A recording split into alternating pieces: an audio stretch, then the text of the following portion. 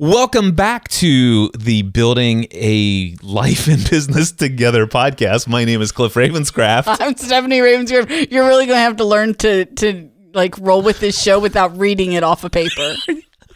This is how long is that going to take? I don't know, but I'm thinking I might need to reach out to Mike and Isabella and ask them to create some kind of show intro for us. Yeah, so you don't have to come up with Building a, what is it? It's a life and business.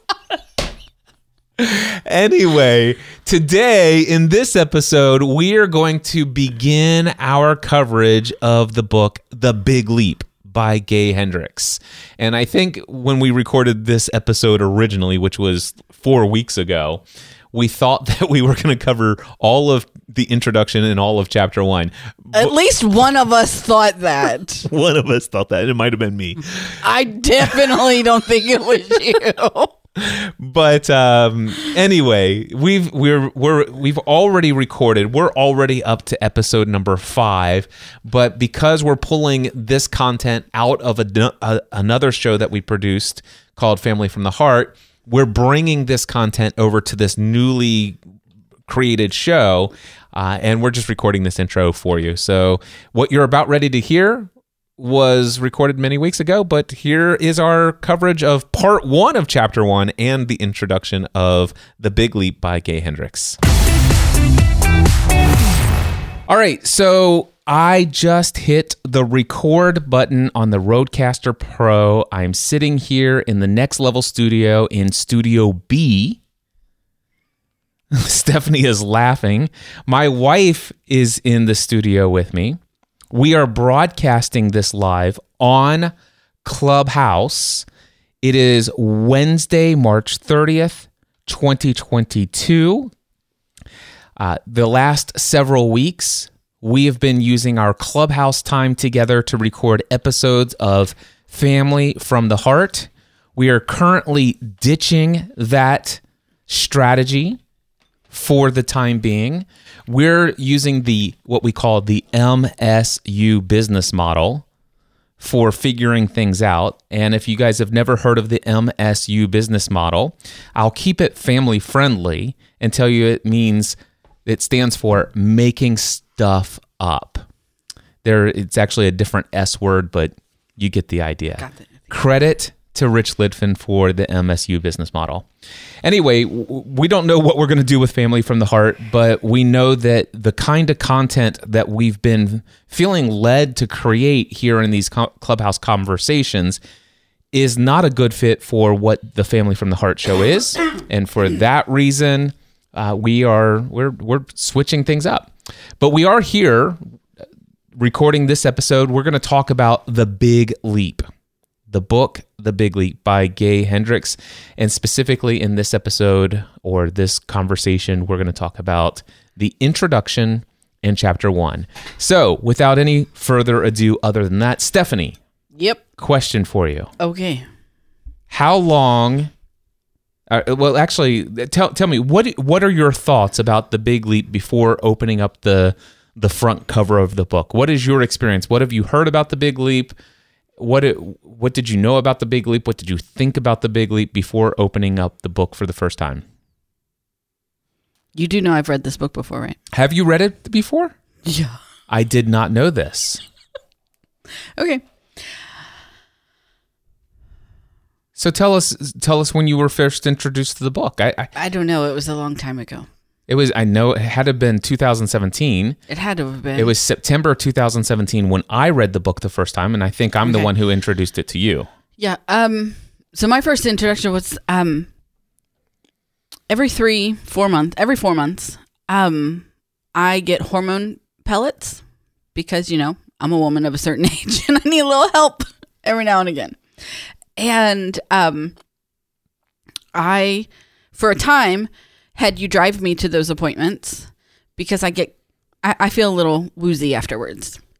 And so when I got back in the car and you were recording a Facebook Live talking about the book, and that would be the moment that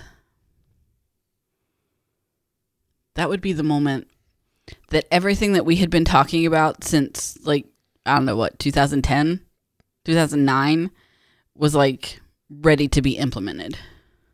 All right. Business-wise. Cool. Yeah. So you knew your zone of genius before you knew it was called your zone of genius. And reading this book gave you permission to pursue it. Yes. So I'd never heard of anything called a zone of genius before. I knew what my zone of genius was, as you stated. I don't know that if you would have asked me, if you would have explained to me, hey, this is what a zone of genius is. Do you know what yours is? I probably would have had a pretty good stab at it. My only concern was the idea of nobody gets paid to do their zone of genius. Your zone of genius is That's a limiting belief. Well, thank you there, Stephanie. You're welcome. Nobody gets paid to do their zone of genius. That zone of genius is that stuff that just comes so naturally to you, that's so easy to you. And coming from a ministry mindset, those are the kinds of things that God has uniquely gifted you and you didn't have to work hard for. And so those things, you just use that stuff to serve the world. And it's wrong to think that you're going to get paid to do that. You've got to do something meaningful, something difficult, something hard to contribute to this world at large and add incredible value, doing things that you hate so that you can pay the bills. You can't be sitting around doing la-di-da-di-da, my life is great, and getting paid. That just isn't that's not how the force works. That's what some people would like you to believe. And that's exactly how I believed.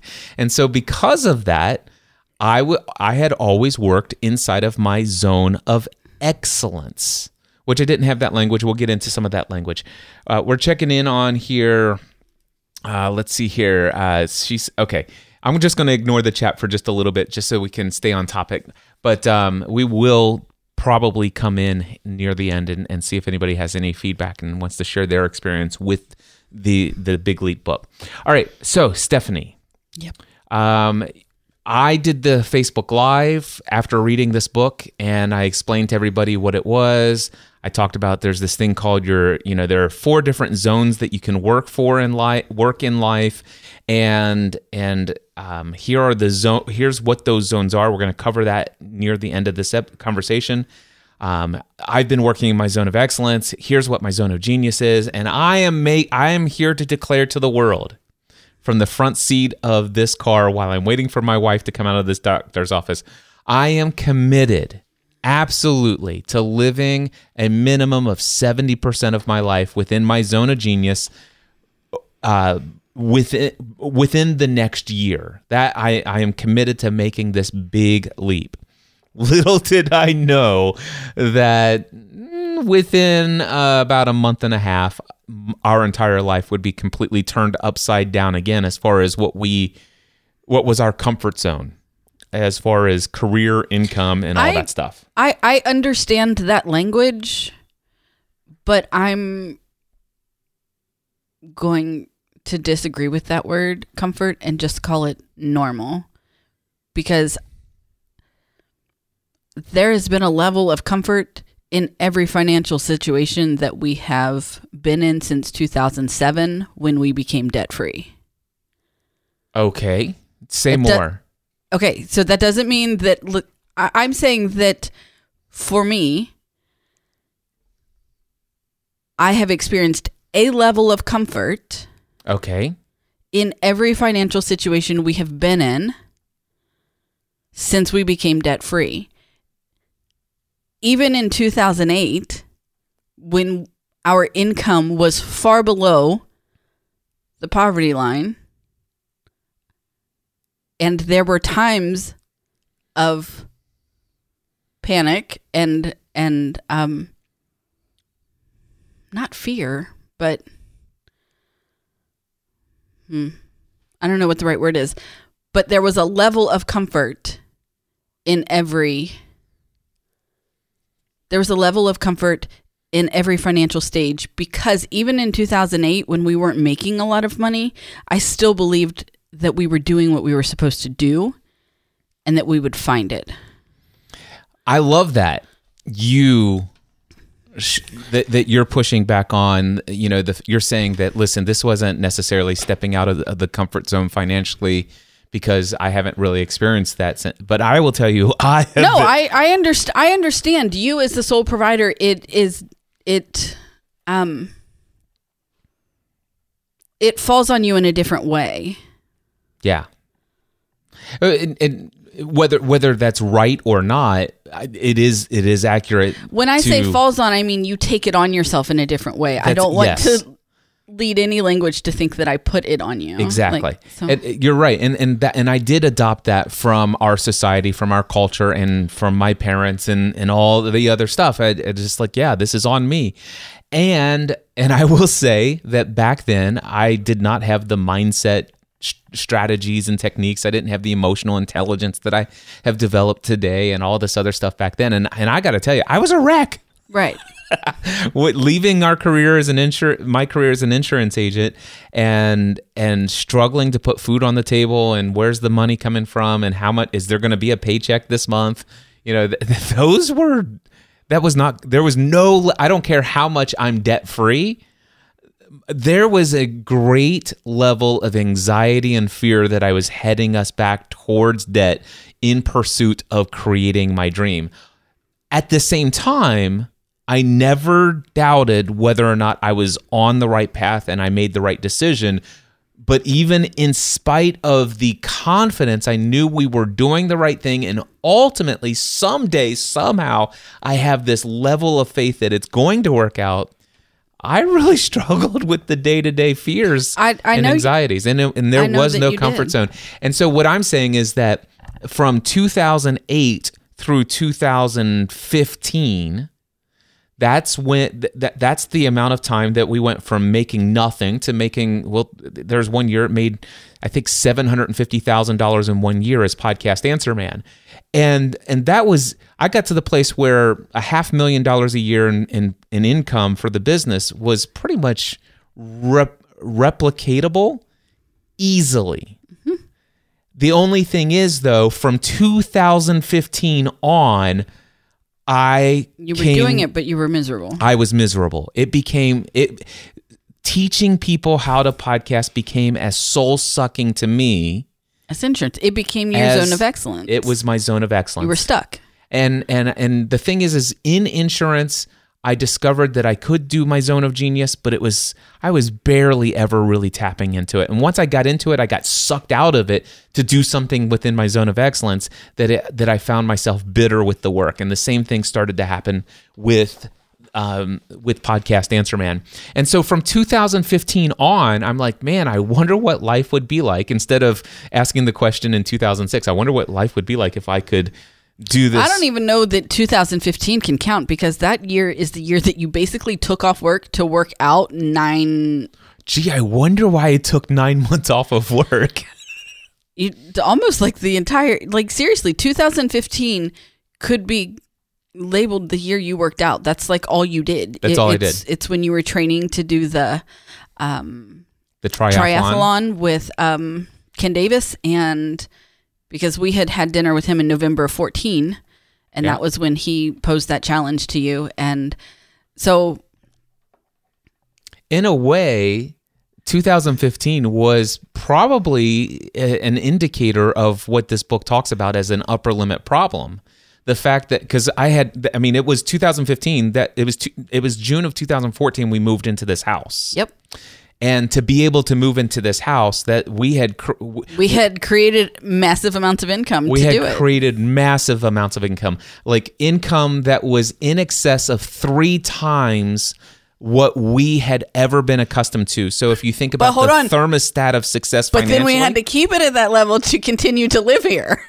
Not 3 times. Not 3 times, but we had to keep it at a level higher than what we were normally. We did, and we acclimated to a new thermostat setting that was higher to what we had previously, but it wasn't. We didn't acclimate to 3 times higher.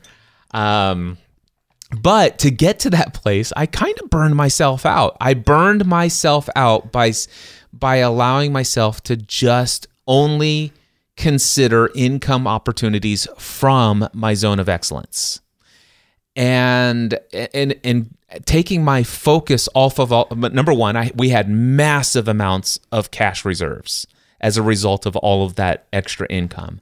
So we had massive amounts of extra cash reserves, and I'm thinking, you know what? Here's an excuse for me to take some time off. I've been wanting to do something with my health and fitness for a very long time.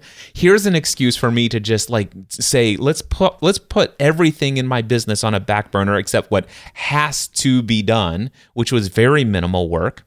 And I'm just going to work out. And no lie, I worked out somewhere between 2 to 5 hours a day. Yep. And I did that for about the first 9 months. And then finally the cash reserves were starting to run low. And I'm like, let's do an A to Z course. And that's what happened. But okay, let's jump into the notes here for The Big Leap. So first and foremost, the title of the book is called The Big Leap. I did not know, I've been preaching the message of The Big Leap for over 4 years now. All right. Not once had I ever taken time to read the subtitle of this book, which is Conquer Your Hidden Fear and Take Your Life to the Next Level. I have never read that subtitle before this week when I was preparing the notes. And of course, I've been talking about taking your life to the next level for more than a decade. Yeah. All right. So Conquer Your Hidden Fear. So if you want to know what this book is about, it's about understanding the fact that we all have hidden fears, and we must conquer our hidden fears if we want to take our life to the next level. Stephanie, do you think what do you think about the idea that pretty much everyone is in a place today, no matter how successful they are? Certainly we know about the people who are stuck, right? But would you say it's accurate that pretty much everyone out there would agree that they believe that there must be more to life to achieve? There must be something that I'm meant to do, or I feel called to do something. I feel like that I'm meant to experience something more from life than what I'm currently experiencing or what I've ever known before. I feel like there's something more. I may not know how to get it. I may not know what it looks like. Some people know exactly what it looks like. But would you agree that pretty much everyone feels like there's a gap between what they could be experiencing in life and what they are experiencing in life?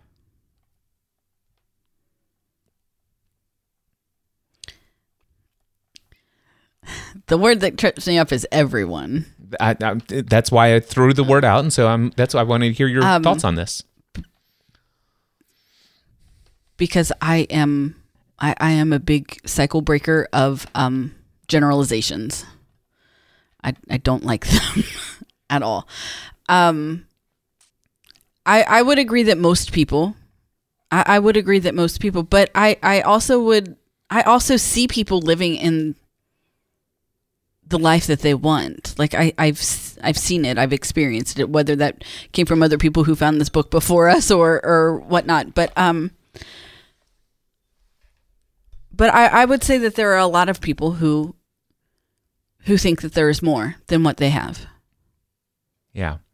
And one struggle that I have with the statement that everyone we all have an upper limit problem. There's not a single one of us that are living fully into our fullest potential.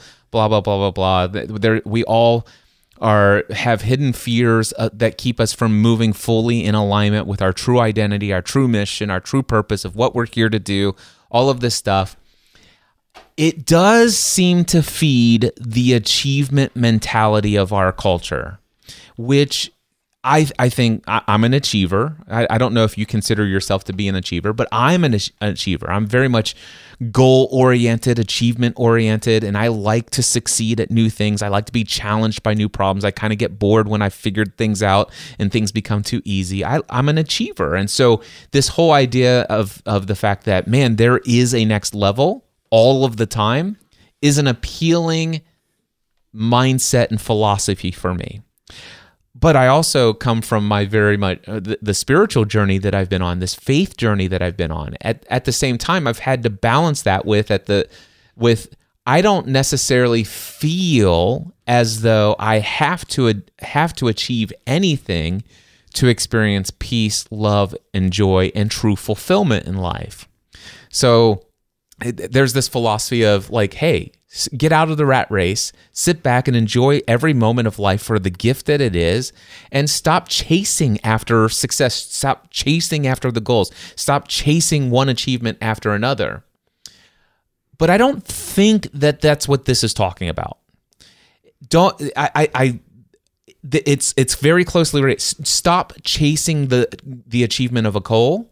Stop chasing new levels of success. Stop chasing the next thing for the attainment of peace, love, joy, and fulfillment. That message I can buy into. It doesn't matter what goal I set and what I achieve and how many levels up I level in life. None of those things are going to bring me lasting happiness, lasting peace, lasting fulfillment. They may make me feel the state of mind of happiness, peace, and fulfillment for a period of time, but it won't last. And where I think my faith side of this comes in, realizing that, it's okay for me to have goals. It's okay for me to pursue the next level. It's okay for me to work on discovering hidden beliefs that are holding me back to new levels of success, but understanding that I'm a whole person right now, that I can approach that not for the attainment of peace, but for the attainment of my purpose, to the unfolding of the creative work I want to do in the world. Does that make sense? Yes.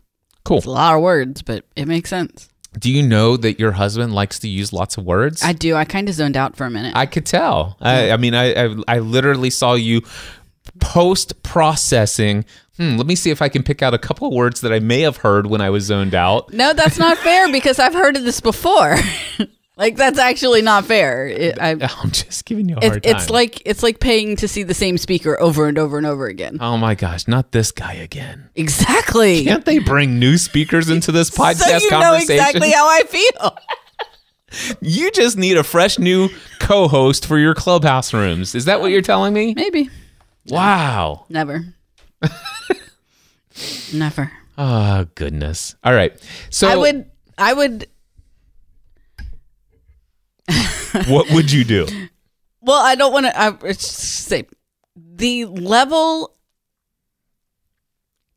of knowledge and intimacy that we have with each other would never be like, I'm not going to open myself up to someone like that ever again. So you say that I should feel secure in our relationship, not need to worry about that. Absolutely. Then. I'm not going to replace you. That's fine. I wasn't concerned.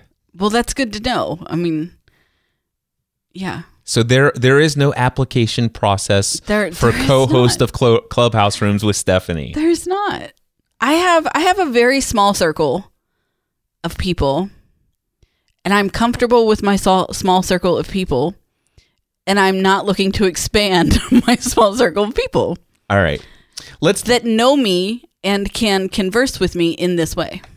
Right. And very few that would put up with the way that sometimes... That is absolutely true. That you kind of... Hey. Communicate. If you want to ask dumb questions, don't get mad when I give dumb answers. I love you. I love you too. All right. So let's go into the introduction here. Gay opens up. He says, I haven't met a person who didn't suffer at least a little bit from the upper limit problem. Even if you're already extravagantly successful, I can promise you that your own version of the upper limit problem is still holding you back from achieving your true potential. In fact, the more successful you get, the more urgent it becomes to identify and overcome your upper limit problem. And then he gives the example of Michael Dell, who says, listen, you know what? I refuse to see this limit. I'm always going to work to transcend it and overcome it whenever I encounter it. So he's like, we should all be more like Michael Dell. Yeah, well, we had a conversation about this, a couple years ago, I guess, when what was it? It was on Disney Plus or it was on Netflix. When Taylor Swift's Miss Americana documentary came out on Netflix, which was about the making of her album Lover, I think. Well, it was about her, but there were things on there about making that album. And so on that album, she did a song with Brendan Urie from Panic at the Disco. And he talks about how it had been one of his lifelong dreams to work with Taylor Swift. And like writing a song with her and performing with her was at like the height of his, I've made it. Like if I can do this, I've made it. And the night before he was supposed to work with her, he got a sore throat and he was sick. And that's because he hit his upper limit challenge. Or we think, at least we think so. Or yeah, we think so. It doesn't. Yeah. So we haven't yet discussed what the upper limit challenge or problem is. We call it the challenge because that's how Dan Miller introduced the concept to me. So Dan Miller's the one who told me about this book many years ago. But what does Gay call it? He calls it the upper limit problem. So I prefer challenge. Yeah.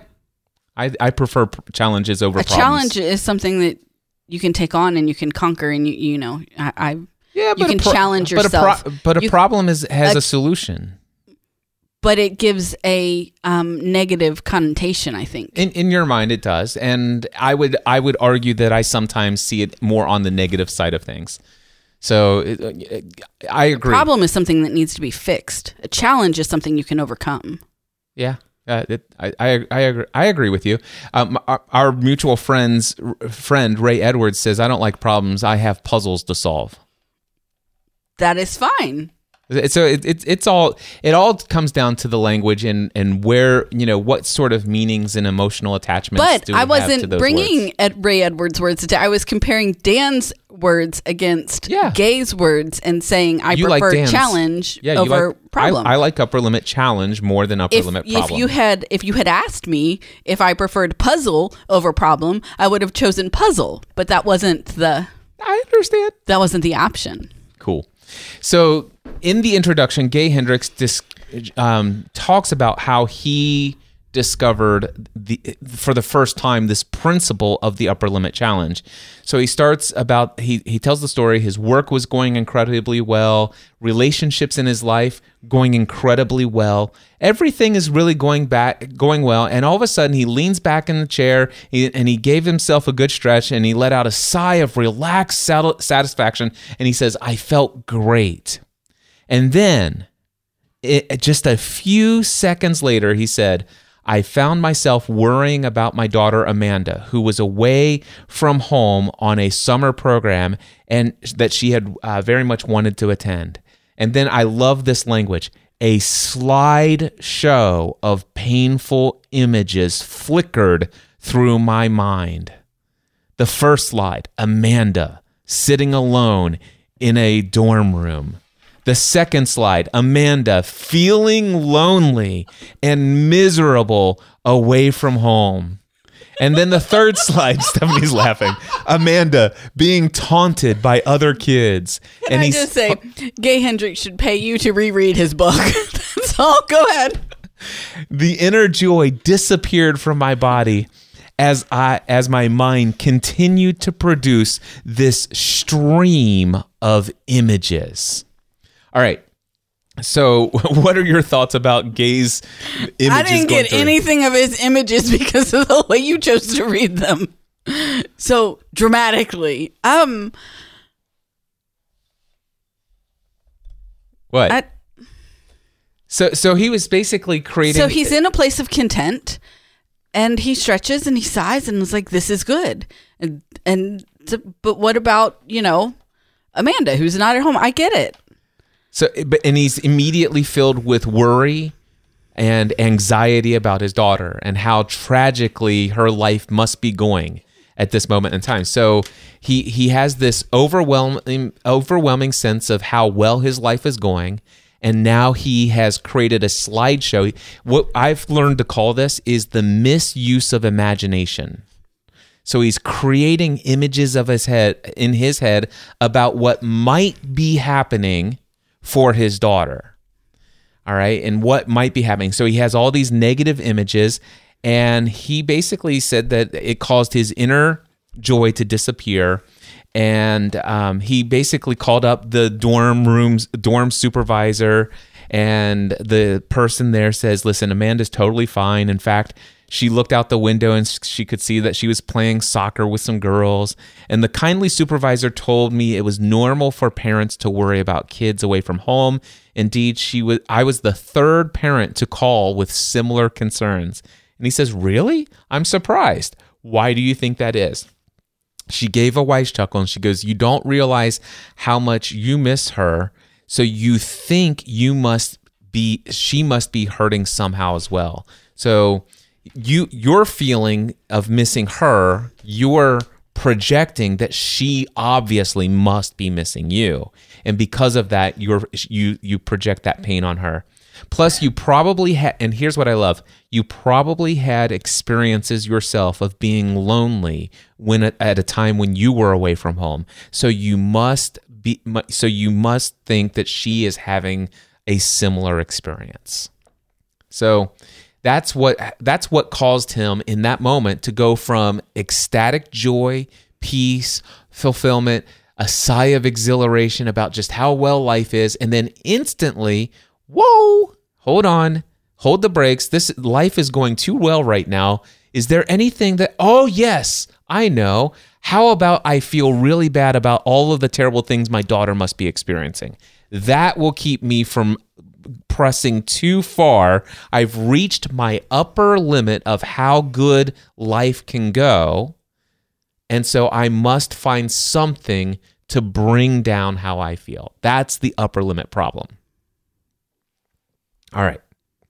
So here is the way that he defines it. He says, I have a limited tolerance for feeling good.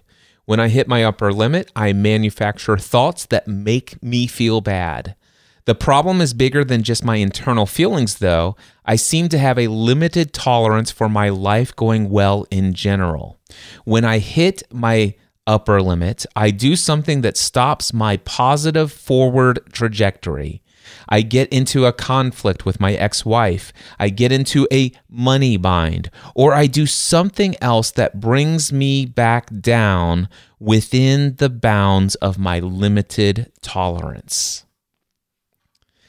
Now, Stephanie, I know from a business perspective how just easily this is to see over and over again. I've never asked you to share with me, have you ever noticed a time in your life where you experience life going so well and then you find a way to self-sabotage yourself? Yeah. Tell me about it. It's usually in my life, it usually comes through in my fitness and exercise, or in my relationships. And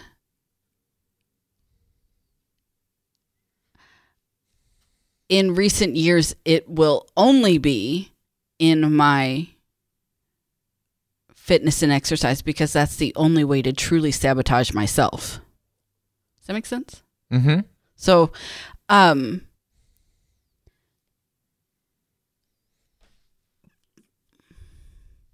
but at the same time, like, I can't put any direct correlation to any success there. What do you mean by that? Because I've seen you've had success there. I can't say I can't pinpoint where I have had great success, and then I notice that I've changed my. So here's something I'll never forget. We lived in the old house, and I'll never forget the time that you sat down and wrote a blog article, which is a pretty big deal because you don't sit down and write blog articles very often. I don't. All right, but you felt compelled, and I'll never forget. The title is "How I Lost 72 Pounds." Was it how I lost 72, or it was the things that the things I've learned after losing 72 pounds? I don't remember the exact title. I think it was the best things from losing 70, like something like that. Because I remember, like, one of them was, one of the things that I had shared. So I had lost 72 pounds and I had colored my hair.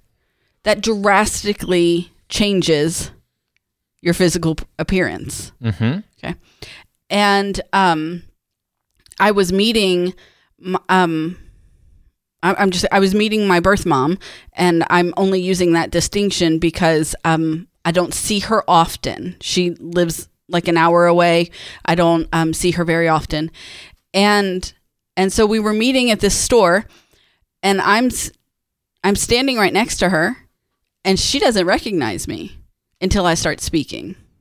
And then she is startled that she didn't know me, that she didn't recognize that it was me. And so I remember that that was one of the things that I had shared. So it was like the best things of having lost 72 pounds, or not the best, but anyway, but I did. So what, I did sit down and write that. Where were you going with that? So my question is, you said, I can't think of a time when I had real success, and then all of a sudden, I'm like, hey, wait, let's press the brakes here. This is really good. It was. I had lost 72 pounds. And the first time that I put weight back on wasn't so much, I don't know how to look at it from a success standpoint. So,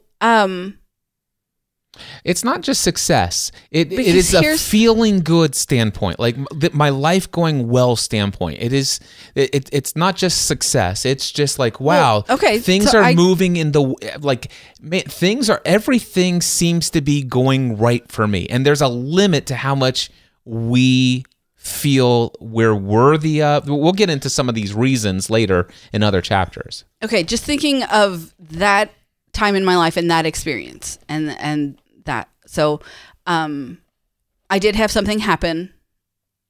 And then in 2012, so that would have been 2011. In February of 2012 is when I had, I don't even know what to call it. The Colorado experience? That was my Colorado. Yeah, that's when I went to Colorado. A spiritual reawakening, it might just be an awakening. It wasn't any reawakening at all, but a connection with God that radically transmuted all prior trauma that you had as a child. All of that stuff. Well, it began a year of healing. Yep. Emotionally, and so if you want to connect the two, I honestly could not mentally deal with the emotional and the physical at the same time. And so while I healed emotionally, I let my physical go.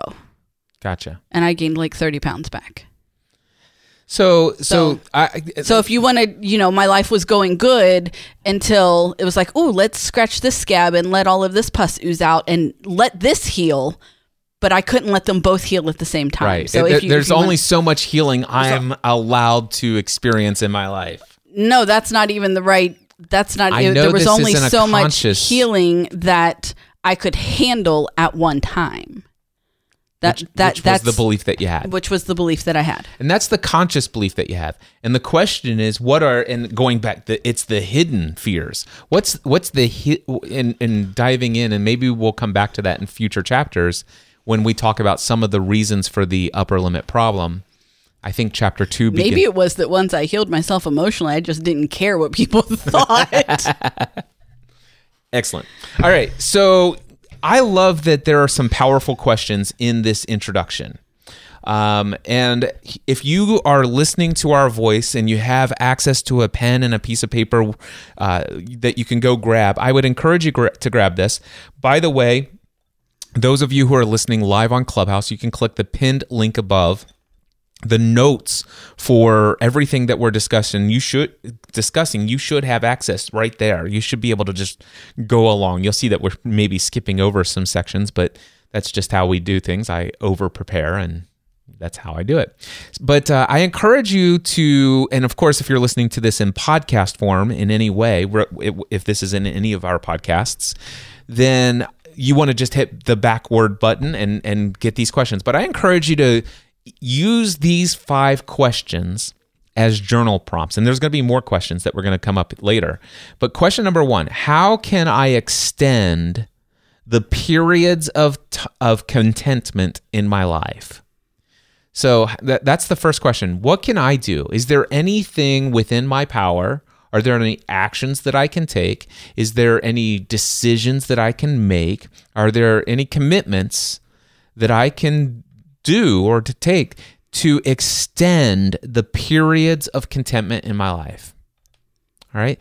The second question is, if I can eliminate the behaviors that stop the flow of positive energy, can I learn how to feel great all of the time? It's just a question. If you were able to eliminate the behavior that stops the flow of positive energy in your life, do you think you can learn how to feel great? Here's the key words: all the time. Very powerful question. The third one, can I allow things to go well in my life all of the time? When I first read this book, I'm like, what kind of idiot is this guy? This is just not possible. And I really struggled and resisted with answering these questions. The question number 4, in relationships, can I live in harmony and intimacy all of the time? And then question number 5, can our species, as human beings, can we live in expanding waves of peace and prosperity, free from the pattern of messing things up when they are going well? So those are 5 questions to journal about. I know that I pondered those questions for quite some time, especially, can I allow things to go well in my life all the time? I think that question is coming up in chapter 1 in just a moment. And we'll go deeper into that. But Gay says, I owe my life to these questions. In the process of answering them, I was able to create the kind of life I had only dreamed about. My wife, Katie, and I have happy kids. We live in a house we love. And I haven't had to do anything I didn't want to do for so long, I can't even remember what that feels like. If any or all of that sounds good to you, you're holding in your hands the way to make it happen for yourself.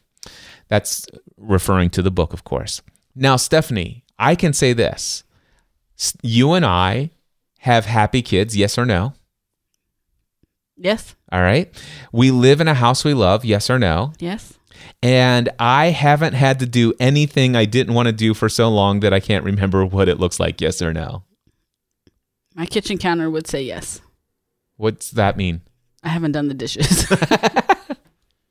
All right. But for me, all of that statement is true. And I can tell you that when I read this in September of 2017, I could not have answered that question. I might have had happy kids.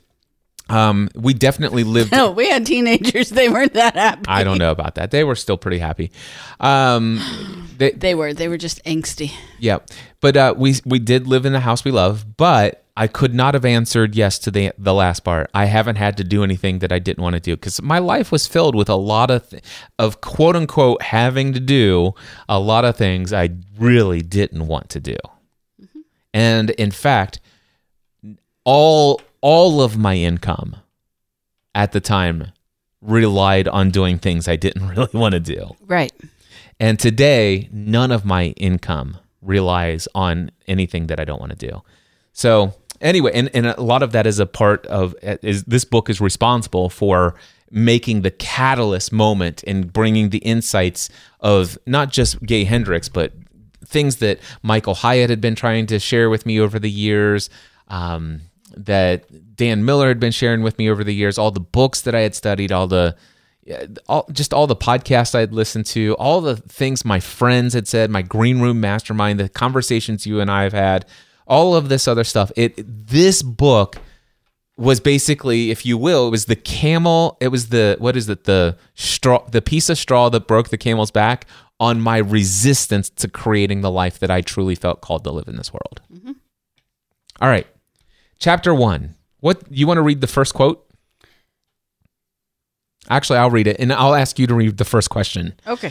So if you would like to make your journey into the zone of genius, and we'll talk more about what the zone of genius is. Well, he explains them in this chapter. We'll get to that.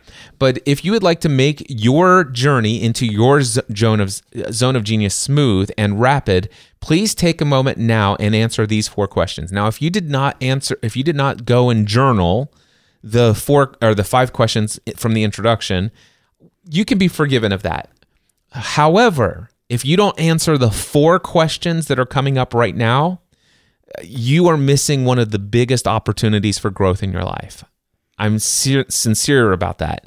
So the first question is what, Stephanie? Am I willing to increase the amount of time every day that I feel good inside? So let me ask you, how do you answer that question? Do you need to increase it if you already feel good inside all the time? So you don't have times when you don't feel good. If I find myself in a time where I don't feel good, or I'm letting frustrations anger me, or I'm falling, I fully believe in a phrase, take every thought captive. And I stop and I evaluate. Sometimes I have to vent it, and sometimes some people have to listen to that, but I can move on. And I can find my happy again. I don't have to live there. Yeah. That doesn't mean I don't have times when I'm not angry or frustrated or sad or, pick any emotion. That doesn't mean that I don't have those. It means that I stop them, I explore them, and I move on. Yeah. I don't live there. I'm the same way. Am I willing to increase? I would say that I have a struggle with the idea of increasing the amount of time every day that I feel good, because for 18 months straight, there was never a day that I didn't experience peace, love, and joy every single day.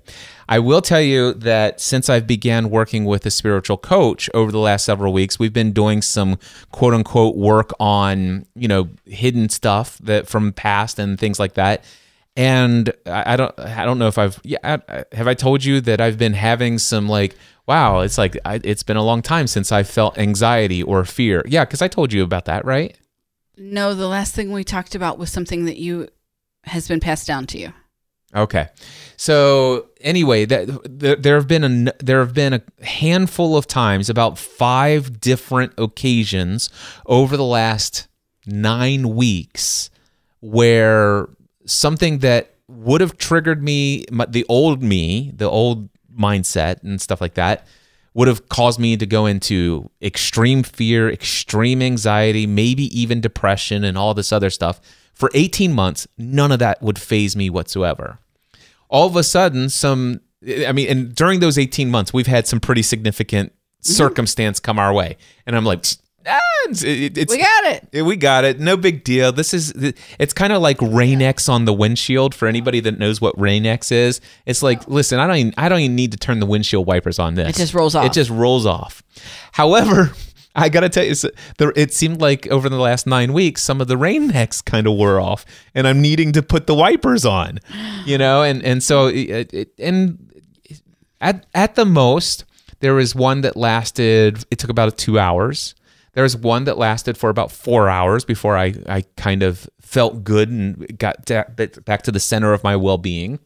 Last week, I got to tell you, I hit about 3 days of not dealing with feeling good.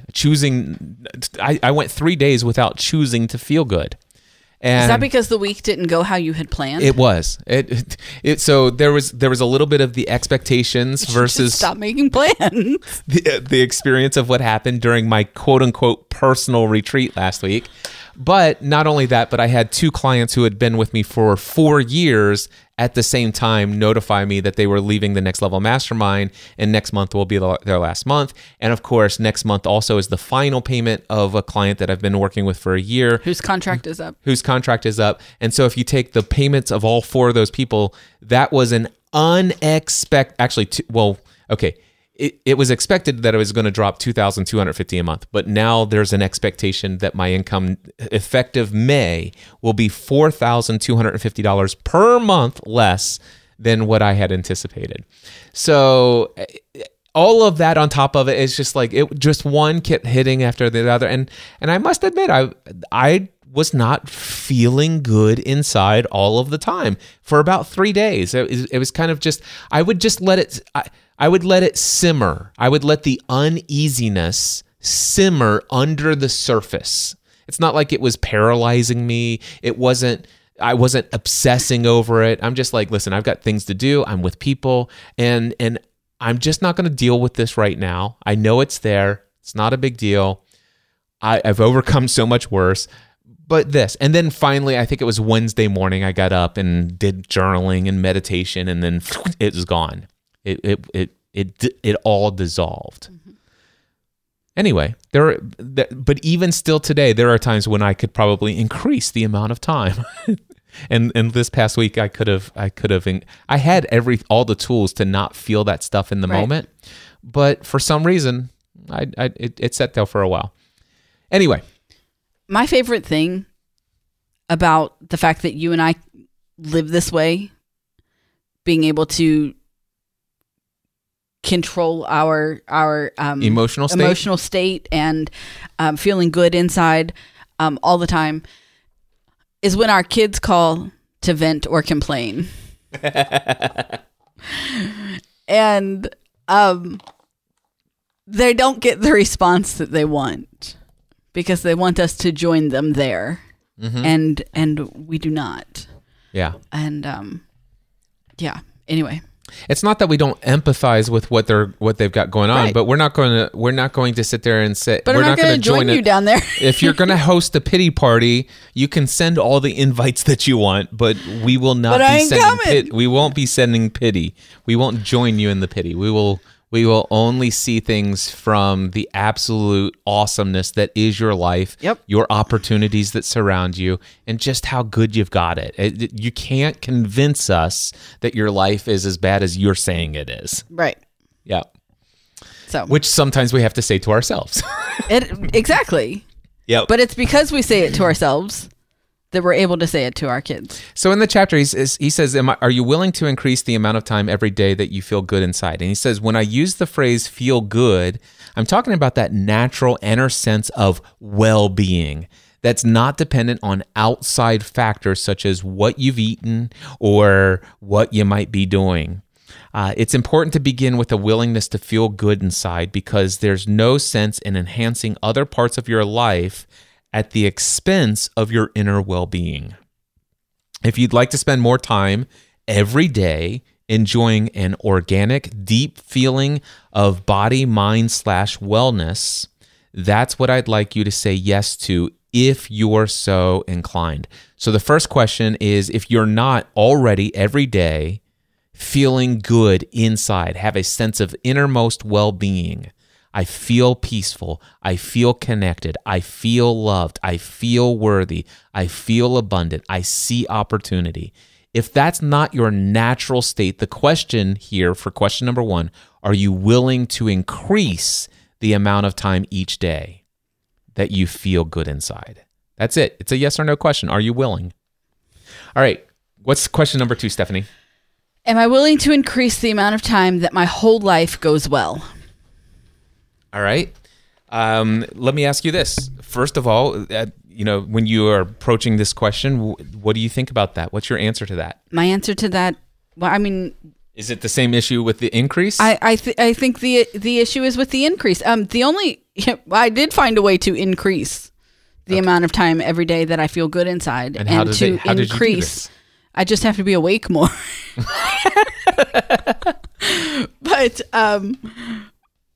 But I'm not willing to do that. So that's but it's the increase. And also I'm reading this book for the second time. And so even the first time I read it, I was content and I was in a place of peace. And so I understand the benefits, and I understand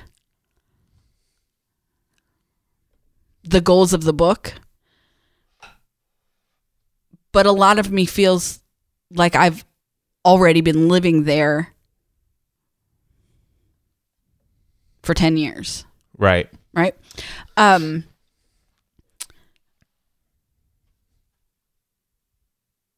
But I think a lot of people so when I think of my whole life going well, you can choose that. You can be there. Right. Well, let me ask you this. Are you there? Is your whole life going well? And let me just say this. He says, when I use the phrase whole life, I'm talking about your work, your relationships, your creative pursuits, and any other aspects of your life that are central to what you believe life is all about. Yes. I think that I can answer that with a yes. I don't live in now that I said that I set a goal to be more mindful of my physical fitness and my eating, and I am doing that, but I don't live in I should you go do this, I should do that. I've tried to break up with the word should. Doesn't mean I never say it, but there is a level of contentment in my body being where it's at, or my brain would have me in the workout room on the elliptical chugging hours away. Yep. So there is a level of contentment and peace in my body and in my mind with where I am right now, or I would be changing it. Yeah. Correct? Yep. Right? Okay. So the thing is the increase. And for people who don't live in that place, then yes, there's always room for increase. And I'm sure there's room for my increase too. I just haven't explored it. Well, if you did explore it and you found that there's room for increase, would you be willing to pursue the increase? Well, I already live in it all the other time, so why wouldn't I? Exactly. All right. So am I willing to increase the amount of time that my whole life goes well? For me, when I first read this book years ago in 2017, my work was going incredibly well. My creative pursuits were going incredibly well. But even financially was going incredibly well. But there was a couple areas of my life that were hit and miss at times, and that would be my health and fitness journey and my relationships, specifically my relationship with my kids. And that's something that I've struggled with over the years. And it's like, man, I wonder, is it possible, to make a commitment to increase the amount of time that all of the aspects of my life go well all the time? And the answer to that question is yes. And then it is about awareness. It is about evaluating how well are things doing. If you guys have never heard of this, do you know the Wheel of Life assessment tool? Do you know that I was in the mastermind for like 2 years, yes, and you had us do this? Okay. Yes. Did I just ask you another, in your mind, stupid question? Did you just give me another stupid answer? I didn't say stupid. I said dumb, and I didn't give you a dumb answer. I gave you a sarcastic answer, which is the correct answer to a dumb question. Thank you. You're welcome.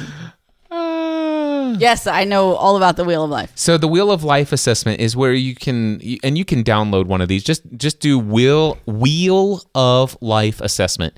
You'll find tons of them that you can download. But it's basically this pie chart, and there are usually 6 or 8 areas of life, depending on who you download it from. And you rank yourself on a scale of 1 to 10. How well are you doing in your finances? How well are you doing in career? How well are you doing in relationships? How well are you in all these areas? And then I like how you're interchanging well and wheel because you're talking so fast. Yeah. Anyway, right. Go ahead. So are you? How wheel are you willing to go ahead? Keep going. It's fun. That's fine. No, it's fun. You're using the wrong F word. It's no, fun. It's fine. It's fun. It's fine. Oh my gosh. Stephanie, I love you. Hey, are you putting out applications for a new co-host to this clubhouse? So if you would like to apply, go to mindsetanswerman.com/co-host application. Next week, we'll be covering Chapter 2. No sarcasm Cliff allowed. Ravenscraft and insert name here will be discussing Chapter 2 of The Big Leap. I'm fired. I'm okay. It's fun. All right. Okay. I have no idea. Wheel of Life. Go look it up yourself. Download it. Somebody will tell you how to use it. I broke Cliff. This is so fun. Leave me alone. All right. Sound out again. Is it just me? I think Tom's having some problems. Unless other people are having problems, they'll let us know. All right. Question 3? Yeah, why not? Go ahead. What? No, that's it. Yeah, go ahead. Fill out the wheel of life and make your life. Question number 3. All right. Am I willing to feel good and have my life go well all of the time? Yes. All right. So here's okay. This is the question that made me put this book down. When I first had this book, actually I was listening to the audiobook. And when he asked question number 3, I got a little upset. I must admit, I was a little bit upset that somebody would ask such a question, because I don't think you should ask questions where if you say yes, the pursuit of such a thing is not even possible. It's like I used to get upset about this question that people would ask: if money were no object, what would you do? You know, it's like, what do you mean? Obviously, for the rest of my life, money is obviously going to be a major concern. Right. I cannot imagine there will ever be a day where I don't have to worry about money. I will always have to have anxiety about money. That I will not answer such a stupid question, because there is no such thing if money were no object. And I had the same reaction to, are you willing to have your life, to feel good and have your life go well all of the time? Mm-hmm.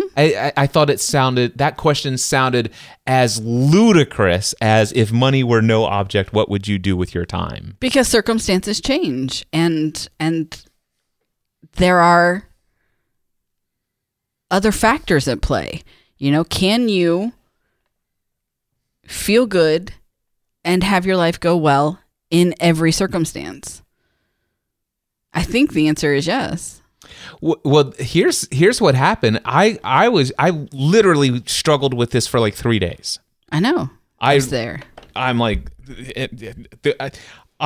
this is why even ask this question? I don't know that I can trust this author who asks a stupid question like this. I'm really struggling with that. I mean, I'm over dramatizing this just barely. Just barely. But I really was struggling with this. But you know what? I came back to the book, and do you want to know what stood out to me? It didn't actually say, are you committed to? It says, are you willing? It just says, and in a way, it's almost like, if it were possible, would you be willing? So just think if I just phrase it that way. If it were possible to feel good and have your life go well all of the time, would you be willing? And then I'm like, I guess I'd be willing. Yeah, if it were possible, which I don't think it is. Stupid. If it were possible, yes, I'd be willing. But I sincerely don't think it's possible. But it is. But it is. It's how you approach every situation and every circumstance that you're in. Yeah.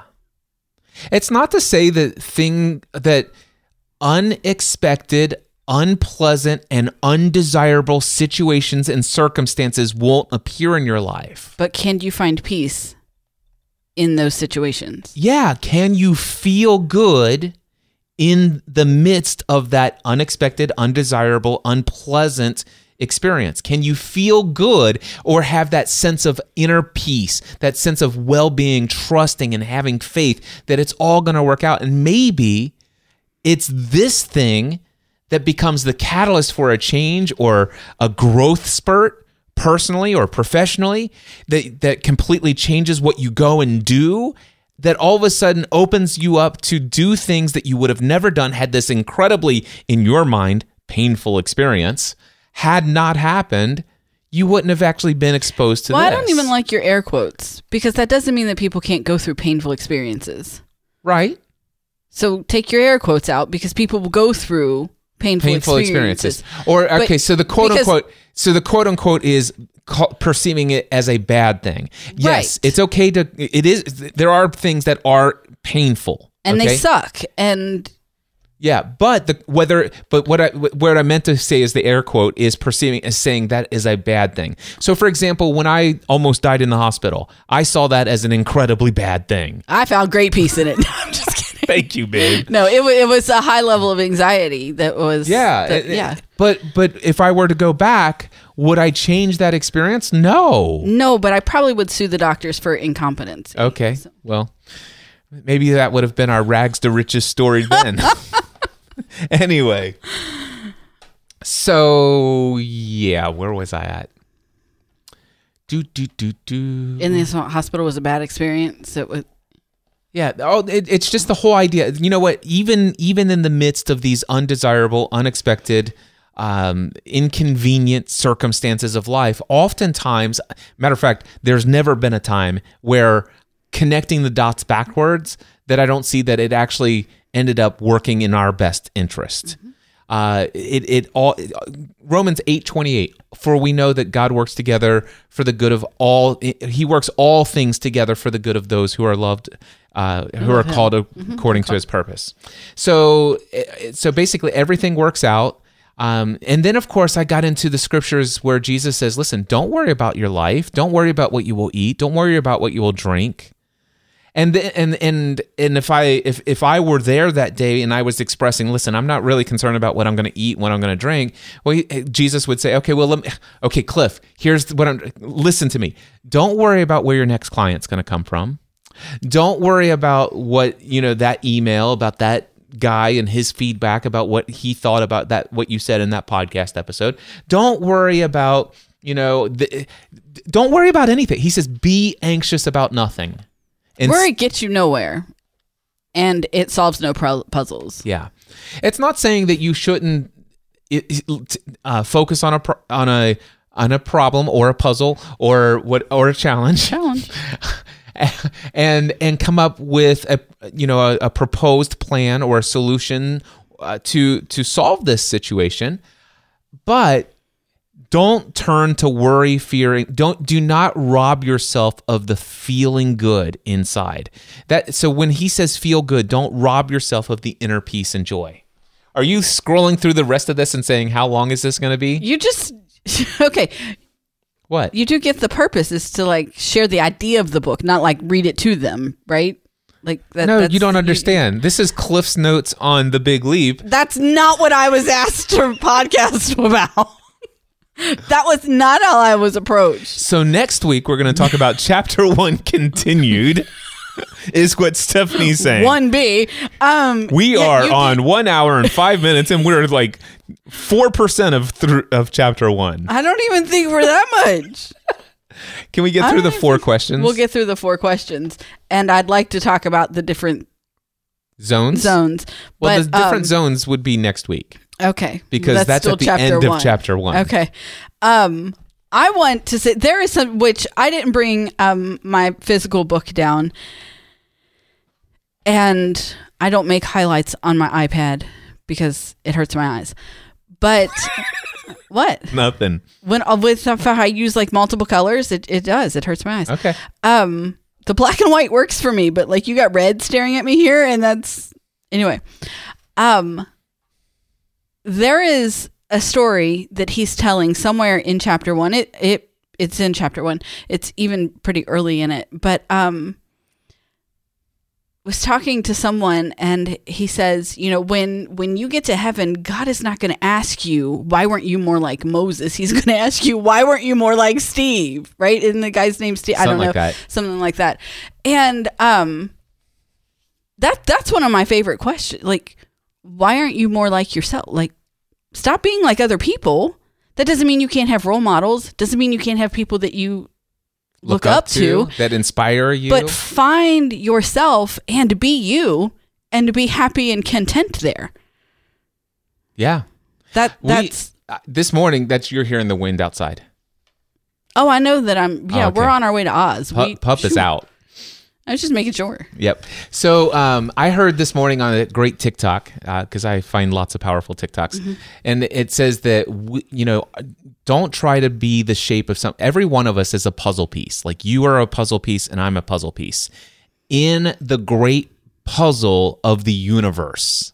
of all time, all places, everything. We are uniquely shaped to fit in a specific spot. And so if you try to shape yourself into the image of anyone else, you won't fit. You won't fit. You're not ever going to feel in alignment. You have a unique shape and a unique purpose in this infinite number of puzzle pieces of this puzzle called the universe. You are uniquely qualified to fit into one specific place. And our purpose and our mission and our zone of genius helps us to, it's inside this zone of genius that he talks about, is where that's our shape. It's finding our shape, finding our zone of genius, finding that thing that we're uniquely gifted by our Creator to go and do in this world, and go do that. Mm-hmm. Absolutely. That's my favorite quote in all of chapter 1. And I love all of the content about learning about the zones and the questions and all that, but that's my favorite. I love that. So for me, I got to the place where, am I willing to feel good and have my life go well all the time? It's like, okay, am I willing? Yes. Do I think it's possible? I'm going to work on that. And then God worked on me. It's like God began to show me all of the scriptures where it says, be anxious about nothing. Don't worry about anything.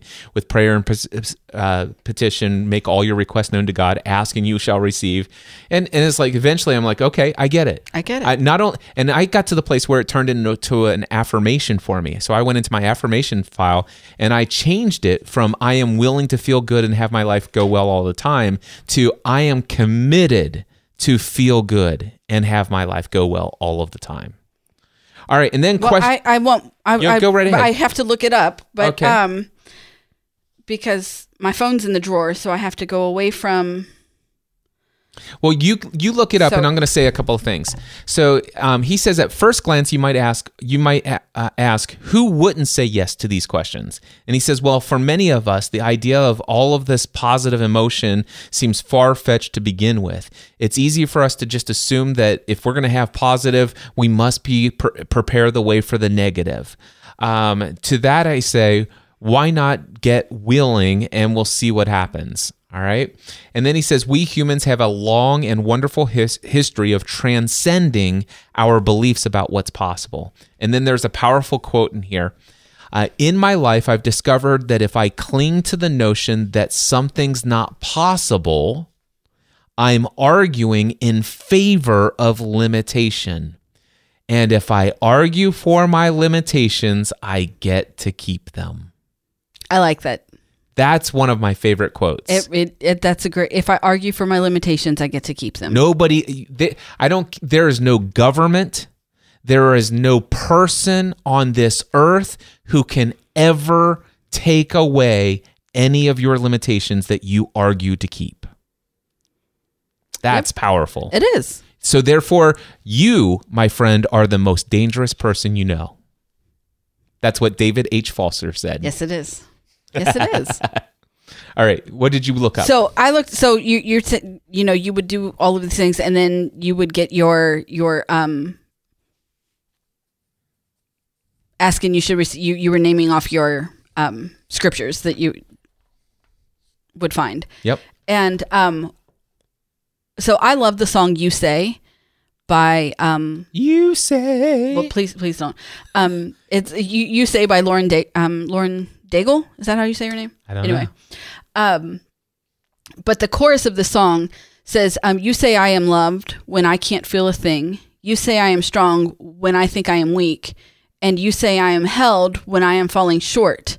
And when I don't belong, you say I am yours. And I believe. Those are the most powerful words of that entire song. And they're the most powerful words of anything that happens in your life is, and I believe. Because if you believe it's so, you will make it so. Yeah. So you were able to conquer your anxiety and your worry and your fear because you chose to believe the words that you were reading that God had spoken. Yeah, he said, listen, come to me, all you who are heavy, burdened, and overwhelmed, and I will give you rest for yourself. When you believed that, you found the rest. You found the peace. He said, if you'll seek me and my kingdom first, ask whatever you want, and I will give it all to you. And you believed. And I believed. Yeah. So, and I believe are the most powerful words for anything that you want to do in your life. I love that. Thank you. I love that.